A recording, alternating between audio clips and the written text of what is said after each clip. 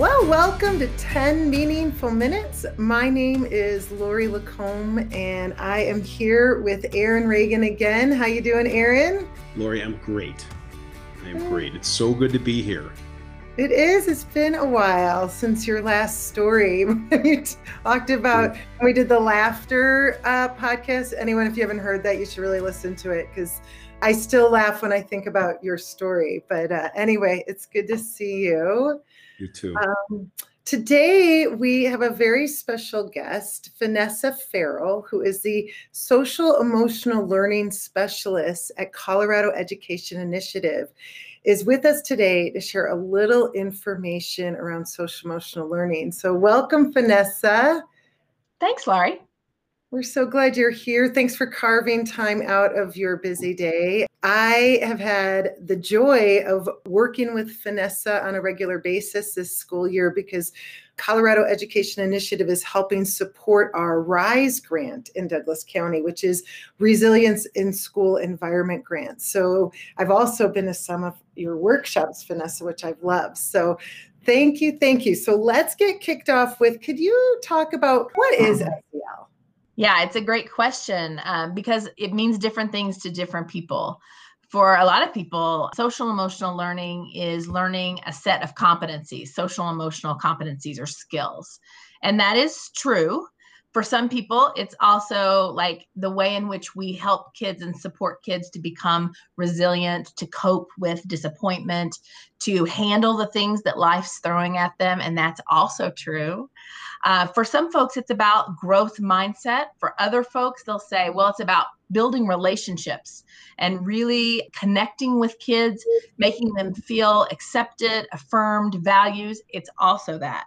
So SEL is one of those terms that it really depends on who you're talking to, what they think it is, but it is all of those things. And if I were to describe it in a way that I think is a little bit more clear, it's that really it's a social and emotional development of people. And what does that mean if we're all developing? We develop from birth through our entire lives, we're developing.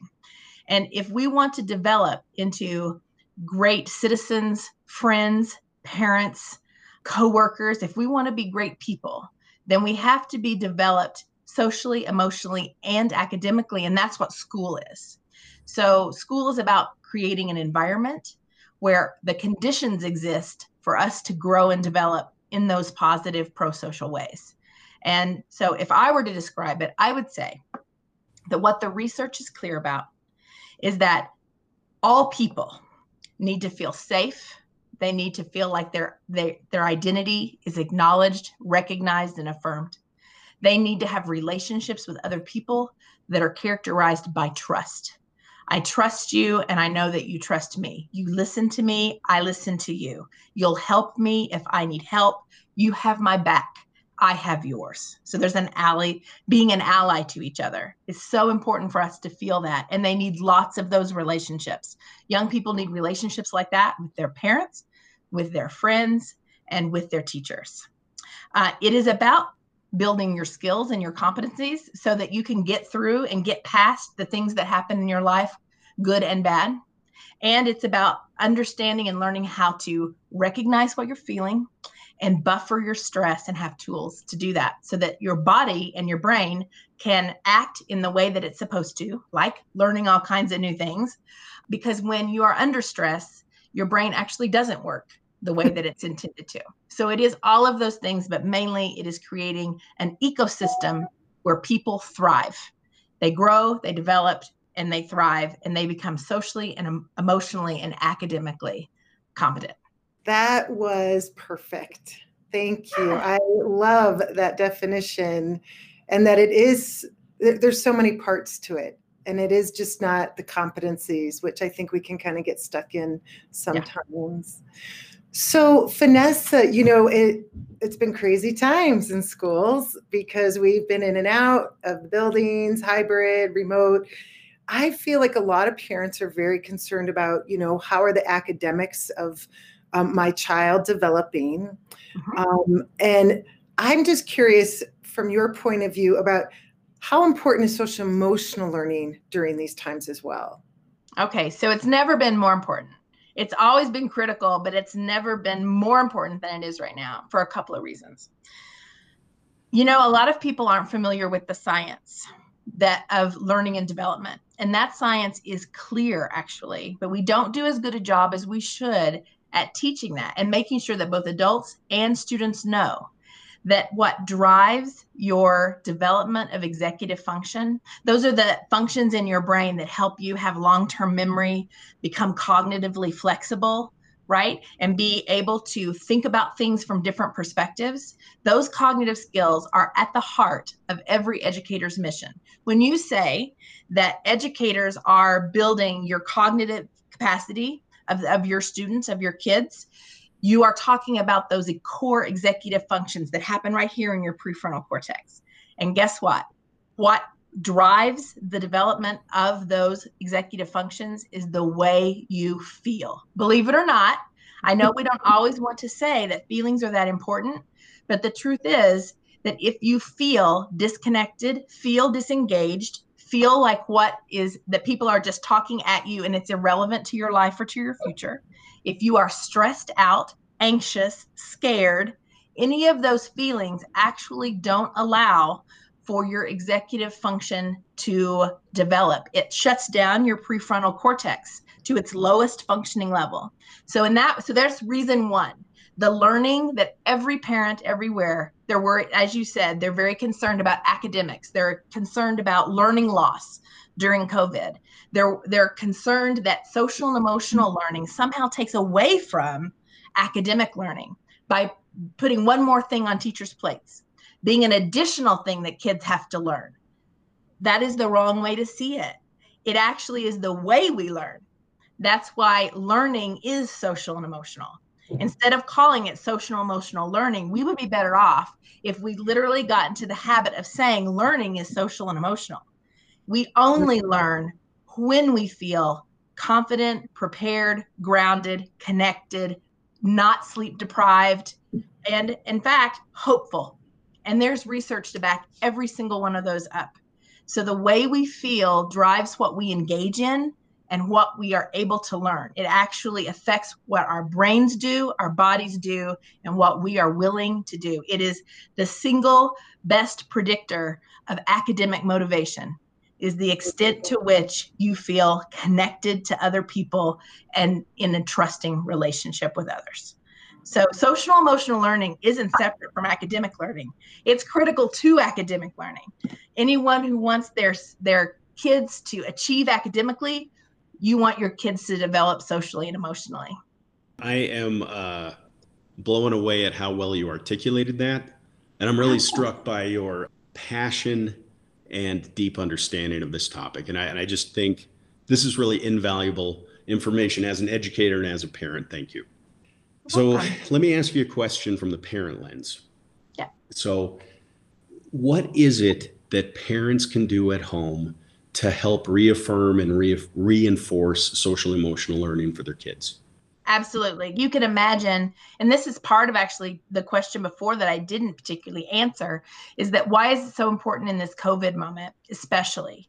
And it's because feelings are so high and those feelings are more likely to be negative. So we are plagued right now with stress, anxiety, worry, all of the things that really hold us back are extremely present right now. Whether it's that a student themselves feels really stressed out about what's happening in our world, what's happening with the virus, what's happening in their family, but their families are often stressed out by all sorts of things happening from the family dynamic, from loss of income to worry about income, to worrying about jobs, worrying about whether or not they're able to do their jobs virtually, worried about illness, worried about elderly parents. I mean, the lists go on and on, right? I mean, we all can articulate the list of things we're worried about, and the worry does impact our ability to be creative, curious, to learn, to engage, because what we want to do, and this is human nature, this is your brain. Your brain wants to protect you from all of these threats that you're perceiving. You're perceiving all of these threats coming from all these different places right now. And your brain wants to protect you by letting you withdraw. It's actually the opposite of engage. And so to fight that, in order to learn, you have to be engaged and motivated and interested and curious and be willing to not give up, to persevere. This is the hardest time ever for all people, to persevere, to be resilient, because you're just being knocked every day with another set of bad news or worries or anxieties. And students are absolutely in that place with adults. So your question was, what can you do? And you have to talk more. You have to relate more. You have to be vulnerable with your kids. Be authentic. Don't sugarcoat stuff. You actually are better off when you sit down and say, I know that you must have a lot of feelings right now. Let's talk about how you're feeling. I'm going to tell you how I'm feeling. And that's vulnerability that parents often don't want to do. They think, many parents, hundreds have told me this. Similar to teachers, they feel like they have to be the towers of strength, that you can't show any weakness, because if you show weakness, it actually makes your kids more scared or worried. That is not true. When you are vulnerable and honest, kids sense how honest and authentic and vulnerable you are, and they feel safer to do that back. And when you actually know what people are feeling and going through, it builds empathy and understanding. And it allows you to get through all those barriers that we put up trying to be super strong, like teachers in the classroom who feel like they can never not know the answer.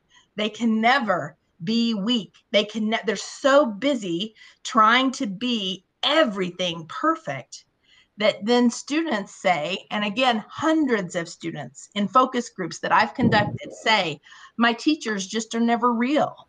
They are not authentic. I don't know who they are as human beings. I don't get them. They don't get me. They don't see me. They say those things because we are so busy trying to be so strong that we forget that the strength is actually in being vulnerable, transparent, and honest. So that's what I would say to parents.